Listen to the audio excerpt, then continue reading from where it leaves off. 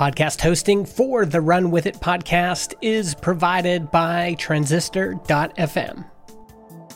Welcome to Run With It, the podcast that brings you business ideas from established entrepreneurs. Each episode, you'll hear a new business idea and the exact steps our guest would take to get started. Follow through, and you can earn a free mentoring session with today's guest and potentially a business partnership. Here are your hosts, Chris Justin and Ethan Janney. I'm Chris Justin. And I'm Ethan Janney, and today we have Anders Ankerlid, CEO of A Good Company, a serial e-commerce entrepreneur and father of three. He's worked in e-commerce for more than a decade, and he is a mindless consumption activist, meaning he is not promoting mindless consumption. I'm assuming against mindless consumption. Yeah, Anders is not mindless. Welcome to the show, Anders. Thank you so much for having me here in Stockholm, Sweden. Yeah, you mentioned it's 9:30 p.m. over there right now. I appreciate you joining us in this evening hour, coming in from your run. Really excited to talk with you about this idea as someone who cares deeply about the environment. When I saw what you're doing with A Good Company, that really resonated with me, and I was excited at how successful you've been able to be with that company and how quickly you've been able to get that off the ground. We will have some time to talk a little bit about that at the end of the episode, and we'll certainly pull some lessons from your experience there throughout the discussion. But the point of our podcast is to talk through a completely new business idea or new business opportunity available to folks out there. So let's kick things off. Tell us about the idea that you would like our listeners to run with. Yeah, sure. So one of the major hurdles running an e-commerce company is obviously returns and when things go sour. If you have ever touched base on a e-commerce company, either as a consumer or as running it, you are fully aware of that returns is like one of the major hassles. And there's been some good innovations. I spotted a company called Happy Returns just the other week who set up like small kiosks where you don't have to throw things in like the cardboard boxes and so on. But I think the typical philosophy, if you let's say that you buy a pair of jeans and it doesn't fit, is that you have to put it back in a box, send it back. And typically it's the company that pays for that. And if you have that a few times, it's a loss. And on the other side, I think it was 1 or 2 weeks ago when I was up a little too late, I saw a YouTube video about e-waste. And it was like 20 minutes, a UN, like United Nations study about how much we produce of e-waste, of small electronics, and how complex it is to recycle it properly. And most of these items then ends up in landfill, like 90% ends up in landfill. And they are quite bad for the environment, they are quite bad for landfill, and it actually lives a lot of people also close and related to landfills, and they can get these ugly metals in. So then I figured that maybe you can do something positive with these returns, and basically while sending out the first item, just add in a small envelope or something similar. And then people who has a lot of e-waste, as we have back in our apartment, we have a box full of cords, old things that doesn't work, and old cell phones, which we doesn't do anything positive with. And you can just bring them back in the same package you're already about to send, so there wouldn't be a new sending things. And then it's properly collected in bulk. I think Apple put it out how much value there actually are if you can handle the actual recycling. So it's about building up a circularity system of things that already exists. So that's the idea. And I'm sure it has 200 million complex things to solve, but it will be quite good to increase the ratio of this e-waste and maybe bring it up to like switch it from 90% just getting discarded today to maybe 90% getting recycled and get a second life. Waste is definitely a complicated topic. I tried to start a business in the composting space many years ago in New York City. And there's actually a lot of barriers in waste management. And there's also a lot of players who have various established advantages. So for example, in New York City, they had a law in place that you had to have a special license to collect waste. And that was a very expensive license. because it was for the big waste collection companies that would come around with the dump trucks and all that stuff. And you had all these kind of well-meaning people who they wanted to just do a compost pickup service on their bicycles, and they were being blocked by the government and maybe even by these other waste collection services. So, oh, they got to have a license. Well, it's completely off the charts to afford that if you're just going to ride your bicycle around. Yeah, I think it's actually the same here at least in the Nordics where I'm having my home base. So we have, I would say, a proper recycling system, and that always strikes me that we have a really like a functional recycling system, but electronic waste is still 60% here in the Nordics, even though the recycling system itself is so evolved and mature. But I think there's a law that you cannot bring other people's waste to the recycling. There has been some disruptive players who offer themselves to basically, as you were saying, picking up by bikes or whatever, pick up a lot of people's waste, bring it there, and then they charge for that service. But that was, I think it's been shut down. Yeah, that's just politics, I guess. What do you think, Chris? Is it doable? I love the idea. I love the intent behind it, of course. The execution, I think, is the challenging piece here, which I'm excited to dive into together. How can this be a profitable venture for a company to bolt on this service? Yeah, so I think there are two ways for that. If we start with why I believe that you can get customers, I think for the end consumer side, and has always been my philosophy, if it's good for the end consumer, there's always a market. And I think it's a quite strong message for, let's take a big fashion brand who has a desire to be more eco-friendly, to jump on something like this and communicate it out to their consumers. When I was a management consultant before, we had a lot of recycling companies as customers, and it's very complex to be good at fractions. You're either very good into, I don't know, metal or aluminum, or the other things just get sell through into other areas. But maybe there's a space where you can specialize into making e-waste. And I think the AirPod is the worst example. I have heard that it's like non-recyclable. But of course it is if you specialize it, and they produce a couple of million of these. So there must be a lot of small valuable parts, which I hope that you can sell back to the manufacturer, since I guess metal can be recycled forever. So I hope that the company itself can turn into maybe a reseller of raw materials, fine-tuning recycling processes out of a specific niche.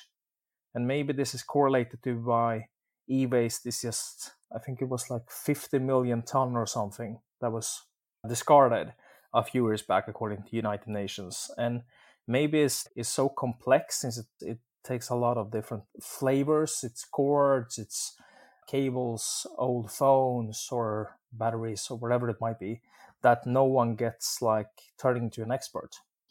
If there are things that are very harmful to the environment, it must be a way to progressively address it. And since it doesn't work out really, then my family would have taken all of this box already, brought it to the recycling center, but it's been there and it's growing every year. So we are not doing anything with e-waste. And obviously the people that brings it back to recycling, it doesn't get recycled. And then either people are just throwing it in the bin and they hope for the better that someone will put it out, which obviously is not happening, or when they're actually turning it to the recycling centers, the recycling center cannot handle it properly, and then it ends up at landfills. I'm trying to imagine, of course, as a group, we probably have really no idea how this stuff can get processed. But maybe I think when we talk about steps to get involved, I think that's something to look at. And oftentimes, at least as I looked at in terms of composting, there's different ways that it gets done. And there's things that happen in the existing waste processing system that we aren't really aware of. Well, a good example, New York City, they actually decided against having recycling bins in the New York City subway system. But on top of that, what they do is they have people who actually sort out recyclable materials from the waste. So it's turned into a thing where, no, you can't really expect people to throw the recyclable things in the right container. Where it happens, the process happens after people discard of it, and they start sorting things out.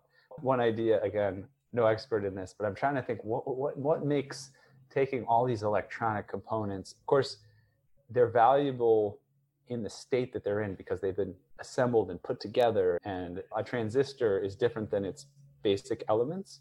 But I'm wondering if maybe some of the solution with this is when you get the e-waste, it gets basically pulverized and then just re-separated out. And if there's a way to separate out the materials, taking the mercury out and using that.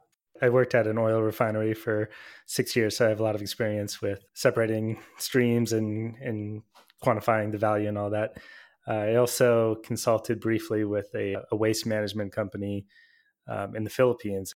They were gasifying the trash that they had coming in, and they knew what the composition of the trash was going to be. Ballpark, just in general, it's 12% plastic and there's this much percent glass, and so they have that broken down. So this is a similar type of problem. It's just way more complex and way harder to separate out the pieces. So the action step that came to mind for me immediately is quantifying what the individual components would be worth. And you can pick some easy items to start with, right? Your cord for your phone. Compared to a laptop, it's far fewer parts. And how much, if you were to disassemble that and extract the most valuable materials from that, how much would that cord be worth? It can't be worth more than $30 because that's how much you're paying for the finished product. But that would give some sense of, can this idea stand on its own, or will there need to be some additional socioeconomic incentives in order to bolster the waste stream value? Yeah. Maybe there's a few other rev streams. Maybe you can charge a little bit from the consumer who gets a headache out of the way, since it's a related cost to do recycling, at least here. You have to drive a car or take a bike or spend a lot of time, and here you basically just have to give it away to someone else. What is the thing that drug addicts like steal? Is that copper, or there is a material which is like... Copper is very expensive, yeah. Yeah, and I think that at least we have a core that we are selling mainly from, like everything on the outside is recycled material. And I think I have cut a few of them, and I think there is like a copper line within it. So if we stay with cord for a little bit, there must be fractions there who obviously has a value in the raw material. And I think our family at least have, 20 cables, which is not in use. So maybe if you only is starting with specializing in one of the things, maybe you can innovate a way where you can sell the most valuable materials, and then obviously most of the cords has plastic on the outside, so then you can ensure that you do proper recycling of them. To expand on what Chris said about how the original cords were $30 as trash, it can't be worth $30. Made me think of how a lot of these things end up having a negative value. So again, City of New York, what I found out when I was researching the composting project is they spend millions of dollars a day just shipping their garbage off to other places, and other places make money by taking their garbage away. Yeah, that's about to stop, right? I think a lot of countries has prohibited that we in the Western world needs to stop sending our garbage to the less fortunate. Yeah, I know China has stopped taking recyclables, where that has had the ripple effect in the US of a lot of recycling here ending up in landfills because it still requires a person. This is a strange thing to do, sending your things to another country on the other side of the world. Yeah, and that's where I come back to this idea that there needs to be some socioeconomic incentive or government incentive, as Ethan is alluding to, in order to prop this up, because there are, what's the word? It's uncounted externality, or maybe it's just externality, it's not being accounted for, but 50 years down the line, we're going to pay the price because we have all these metals in our drinking water. I mean, the thing that I'm highlighting is there's an immediate price, not always obvious, but if you can get in alignment with the government and say, hey, I've got a company, and what the company is going to do, it's going to remove 10% or 20%, whatever, of your waste I'm going to get the electronics waste out of it. And you don't even sell it based on the pollution factor, but just to say, hey, pound for pound, you should save 10% of your budget for waste disposal if you can support this business. And then, you can offer some incentives to consumers to send it in, things like that. But like following the money, right? Who has the most pain and money in this situation? Oftentimes it's the governments that are spending to ship and sort and deal with all this stuff. And there may be a way to get a grant or get them to participate in the operation of this kind of company. Yeah, we can speculate on this a lot when it comes to the pricing. I think we're going to need to leave that as an action step for the listener to do some more research on how much value there is left in the waste streams. I think it'd be useful for us to think about this opportunity going forward. Purely from a financial perspective, it may not pencil out. So we need to think creatively about other ways in which we can make it attractive to do this. But that's okay. One of the competitors that come to mind for an idea like this would be someone like Apple itself. I know Apple offers a recycling program, and it would be a net benefit for the world if they started taking AirPods and recycling them. But that's an existential risk to a company if you're specializing in AirPods recycling, because surely Apple would be able to do that better than you. Yeah, and I think that's amazing then, since then we have recycled AirPods. So it cannot be all about the money, I guess. But I think Best Buys has things you can collect outside. But coming back to this again, I think Apple has a recycling program, and Best Buy has this bins which you can throw in any type of recycling. And I think Dell has a similar program where you can hand in any type of computer. But if a thing like this can be a bee that stings them to get people to wake up according to the responsibility. I mean, if you sell a bunch of AirPods, let's say that they have sold 2 million AirPods, and it's been all over the news that they are impossible to recycling, and even though they continue selling them, I think they should be ashamed of themselves, not doing a proper thing to make them easy to recycle or easy to deassembly and exchange. I had a few, now I'm wearing wired ones, but I had a few, and then suddenly the left one stopped to work, and it was just like, yeah, throw it away. I have used the Best Buy recycling program. That's where I currently take my stuff. You do? How does it work? They have bins out front in between the double doors of the entrance. And yeah, you can just drop it off directly in there. I think there are some limitations in terms of the total amount that you can bring in and the type of materials. And obviously during a pandemic, not as many people are going there. So there's certainly the online shopping aspect. What is happening with it afterwards? Are you aware? That's a question that I'd pose to the listener as an action step. I imagine that Best Buy has information on their website about what happens to it and why they're doing it. And that would be a mini research project for the listener as an action step. Find out why Best Buy is doing this, whether they're making any amount of money on it, or whether they may consider it a marketing expense to get people into the door. There is a movie, I forget the name of it, but I think if you look it up, you can find it. There's a woman who takes it upon herself to go and see where her trash and recycling go ultimately, and she's devastated to find out. So she spends all this time like cleaning out the peanut butter jar, so that it's like perfect to put it in recycling and all this stuff. And she goes all the way to the sort of end of the line, and they take all the recycling stuff and they dump it right back in all the stuff. That's so sad. How did I even wash that thing out? Yeah. So yeah, it's useful and informative. I heard that this washing thing that people do, my mother-in-law says as well, it's totally useless. You don't have to do that. They clean it with like hot water with plastics as one example.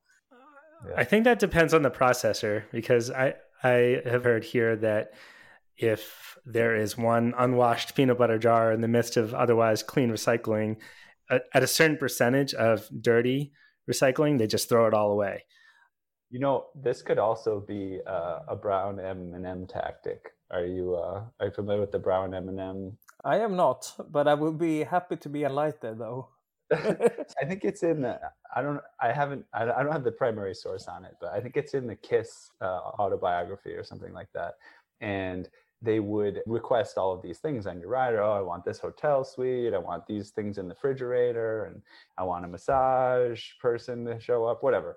And they would put on their list that they wanted, I think it was like a rainbow colored M&M, a jar of them, but all the brown M&Ms removed or something like that, right? Like something very specific.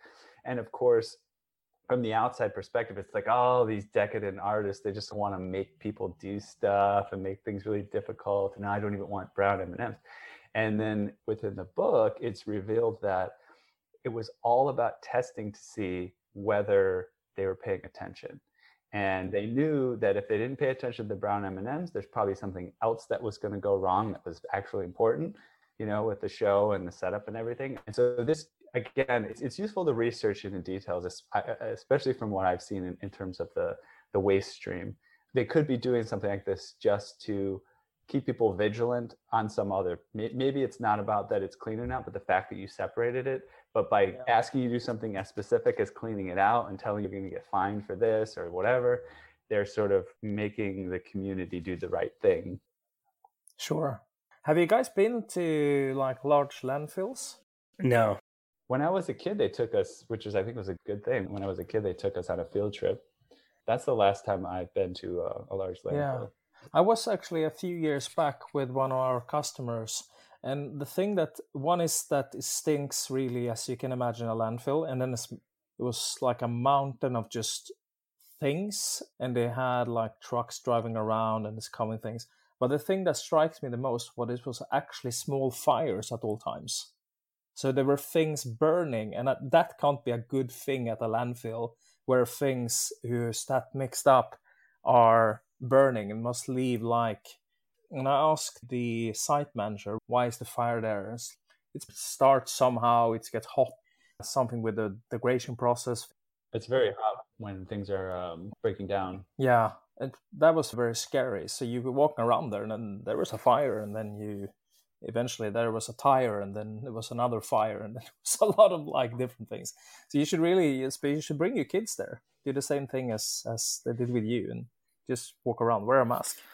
I want to take a slightly different angle on this in the time that we have left.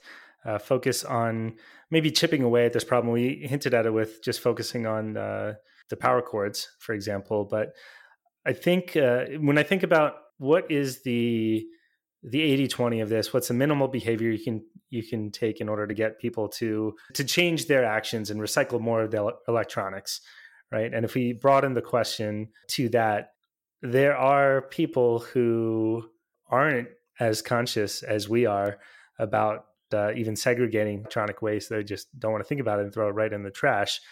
I wonder if there is a more humble business opportunity to help shift some of those behaviors. And maybe it's a bolt-on program for trash collection companies, right? Where they have a little dolly that they carry along in the back where you can throw your electronic waste into that, or you have a separate bin. And that way it's minimal change to their behavior.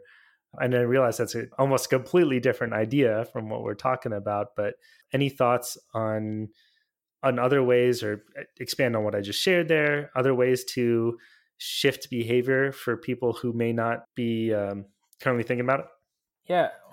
If we speak about behaviors a little bit, I spent a significant time reading books about behaviors just to try to understand why we act. And the strongest one is positive reinforcement and sharing your things you're doing positively. Like I was saying to you guys that I was just out for a run. It's just about me bragging, but also giving positive reinforcement that I actually pushed myself, even though that I wasn't into any extent at all eager for a run today. So I think if you can give people doing recycling, and this must have been tried, but it's probably been tried on a very boring manner as governments and waste companies are doing. Maybe if you can give them something, maybe it's a good idea for, let's say, a local, where you guys are, a local recycling company. For every like e-waste that's are delivered to the one, whatever it is, you get a recycled doll to bring back to your kids, and the kids gonna love that. Usually the one that takes us on Crazy Train. I've got a Crazy Train for today. I like it. Yeah. So electronics are electronics, so they have electronic components, and we're getting more and more sensors and little things that have detectors and sort of keys on them that you can identify them with. For tomorrow, tomorrow's technology recycling system, but what if you had some sort of identifier piece of electronics that actually, when people threw it in the trash, it went through a sensor, and if it was detected, either you would get fined, yeah, or the other way around, rewarded, or both. So if you put a certain amount of sensors, if we sense a certain amount of waste sensors in your trash, yeah, you'll get a little bit of bonus on your taxes. I don't know, whatever. But yeah. But I can imagine that we can start to implement some sort of sensor technology to at least put in place something where people can be, even in your own trash can, right? You drop something in, boop, boop, doesn't go in there. Yeah. Take it out. Take it out. Arnold Schwarzenegger. Take it out.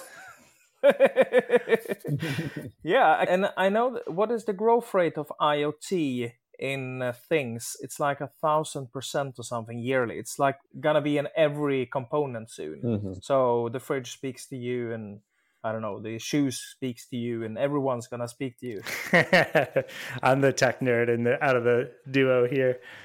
Yeah, I mean, there's something to that, Ethan, because if you think about the contactless payments in your credit cards, right? There's no power going to your credit card, but it's an RFID chip that will hear the transceiver sending a message to it and then it pings it back, so it knows.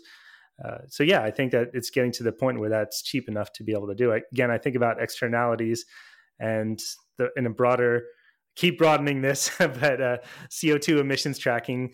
There's an organization in the United States is called Citizens Climate Lobby, I believe, and they're pushing toward legislation for a cap and trade type of system, which has been talked about forever.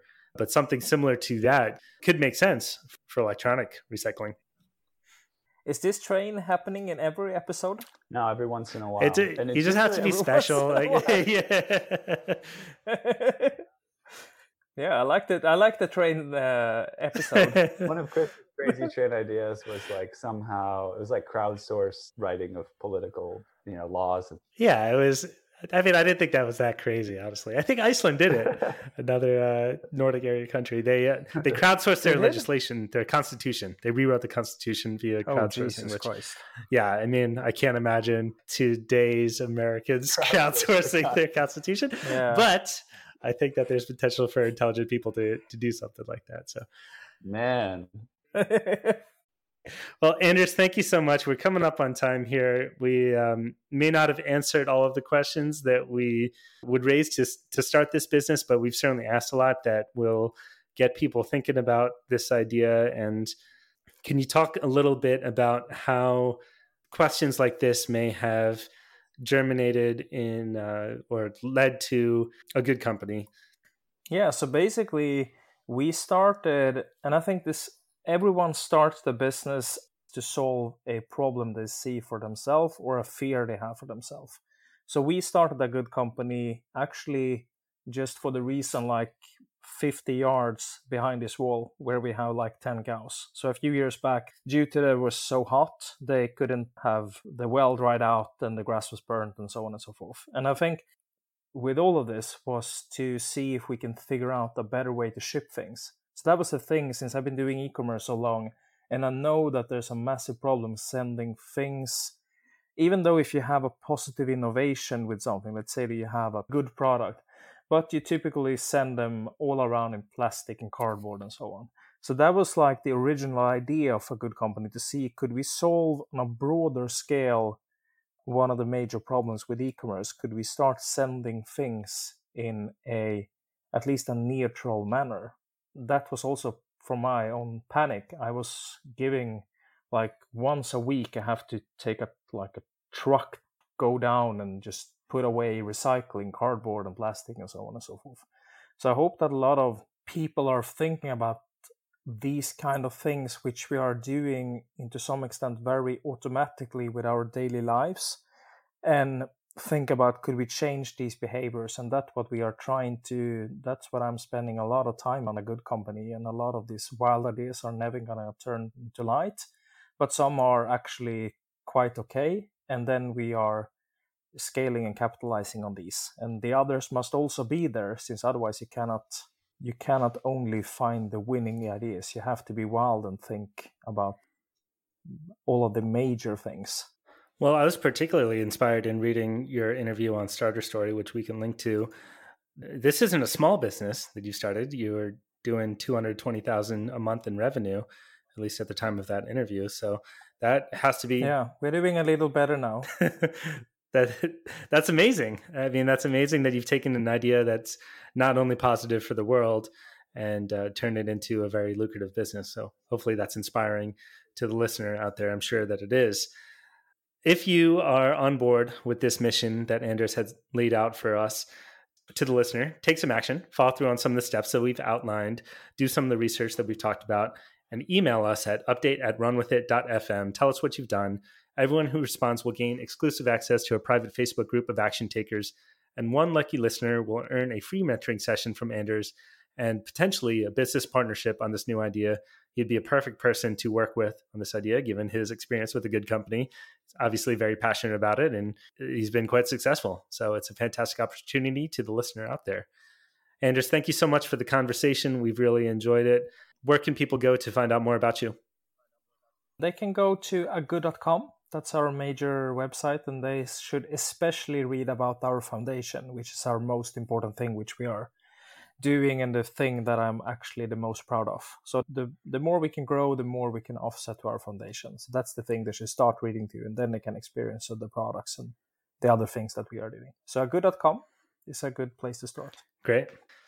Looking forward to hearing from the listener on the actions that they take forward and connecting with you down the line. Thank you so much, guys, for having me. It was a pleasure. It was the best hour in a few weeks. Great. Glad to hear it. All right. Take care, Anders. Thank you, guys. Now it's time for you to run with it. Follow through on the action steps discussed and email a summary of what you did to update@runwithit.fm. Every listener who emails us will gain exclusive access to a private Facebook group of action takers, and one listener will earn a free mentoring session with today's guest and potentially a business partnership. Help us build the Run With It community of generous entrepreneurs. Please like, subscribe, and review us online. And remember, the secret of getting ahead is getting started.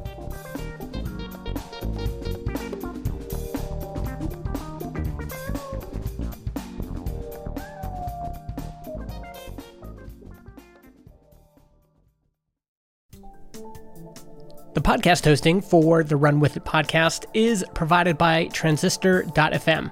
They host our MP3 files, generate our RSS feed, provide us with analytics, and help us distribute the show to Spotify, Apple Podcasts, and more. If you want to start your own podcast or you want to switch to Transistor, go to transistor.fm/run. That's RUN, and get 15% off your first year.